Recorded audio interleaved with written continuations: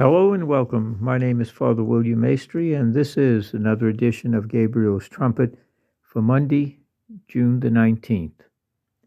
Our reading this morning comes to us by way of the Gospel of St. Mark, chapter 12, verses 1 through 12. Mark 12, verses 1 through 12. And in this particular passage, Jesus once again enters into a discussion with the religious establishment of his time, the chief priests, the scribes, and the elders. And once again, he speaks to them in parables.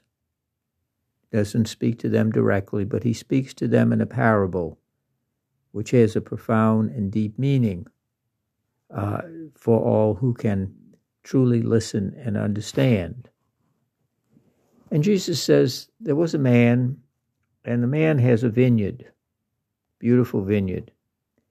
And he does all of this work. He hedges around it, he digs a vat, and he also erects a tower. So it's a beautiful, developed, cultivated piece of land that he owns. And he leases out, he rents his land to tenant farmers.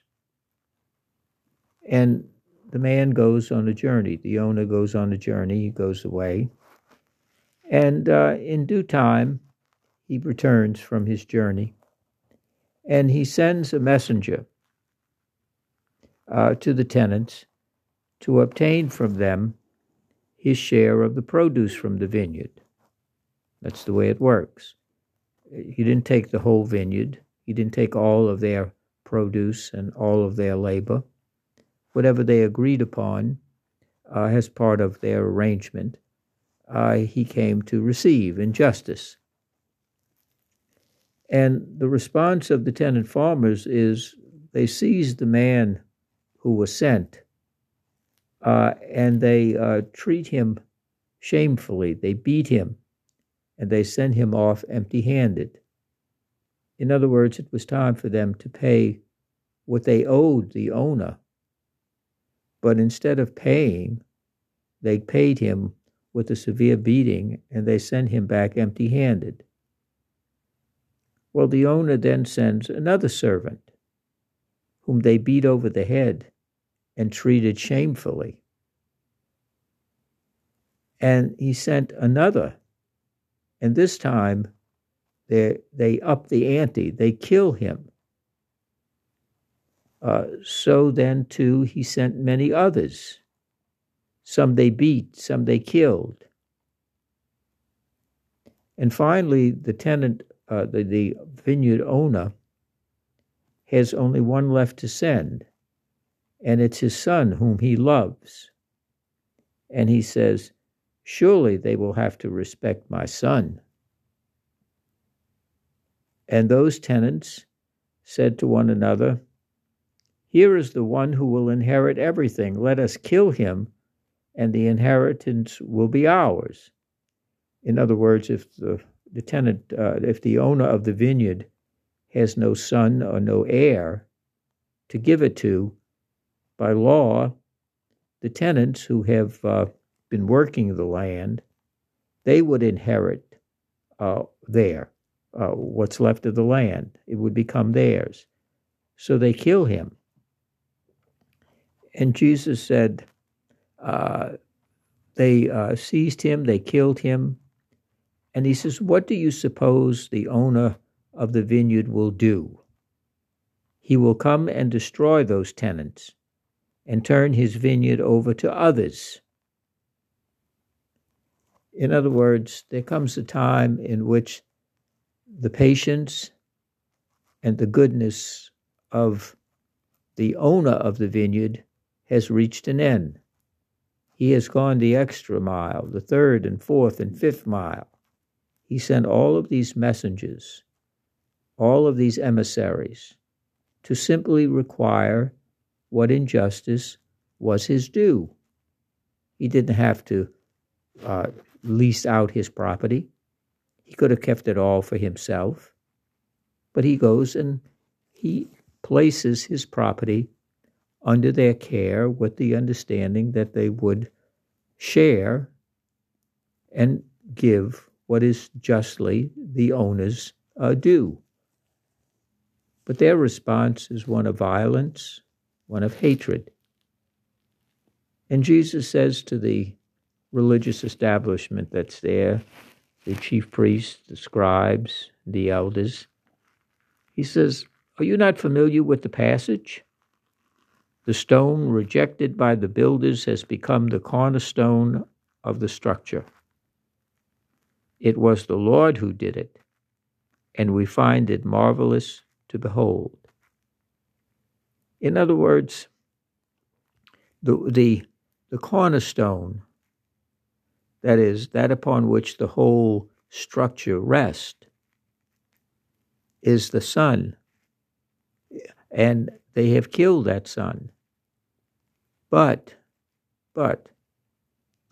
the owner of the vineyard will erect a permanent one because he will not allow his Son to remain dead.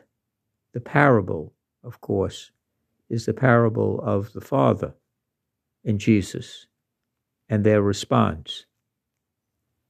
That is, the Father has sent the prophets, holy men and women, to call the people back again and again and again throughout Israel's history to return to the Lord and give to the Lord what is his due: praise, thanksgiving, and their obedience, because that's the covenant they entered into with Moses and with Abraham. Remember, at Mount Sinai, they enter into the covenant to worship the Lord and him alone. And throughout history, they violate the covenant, and God, showing his mercy and his forgiveness, sends the prophets and sends all of his messengers to try and bring them back to simply do what the Lord has a right to have. And finally, he sends Jesus, his beloved Son. And what do? They put him to death. And the religious establishment, they want to arrest him, for they knew well enough that he meant the parable for them. That's their response. Their response is always anger, destruction, death, violence. That's the way of the evil one. In the presence of God's messengers, those who are sent by God, they are met by the opposition of the world. And often that opposition comes from a source that we would not expect. We would expect the scribes and the Pharisees, the chief priests, the elders, to embrace the Son, to lead the people to return to the Lord. They do just the opposite. And finally, they left him and they went off. The religious establishment leaves. The parable is for us. The Lord has entrusted to us each day in that part of God's world that he has entrusted to us to truly cultivate and to further develop the gifts that the Lord has given to us. And the Lord will come at a time we do not know, an hour we do not expect, and we will be called to render an account of our stewardship.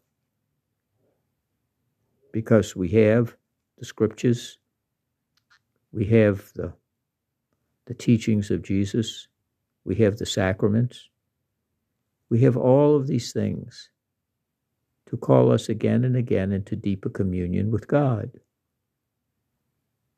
Do we, like these bad tenants, rise up against the Lord and reject Jesus? Or do we indeed return to the Lord what the Lord has given us? The Lord has given us everything. It is the Lord's earth. and all therein. The Lord has given us the gift of life, and it is a stewardship. It's not ours to possess, to own, and to do what we want as we will.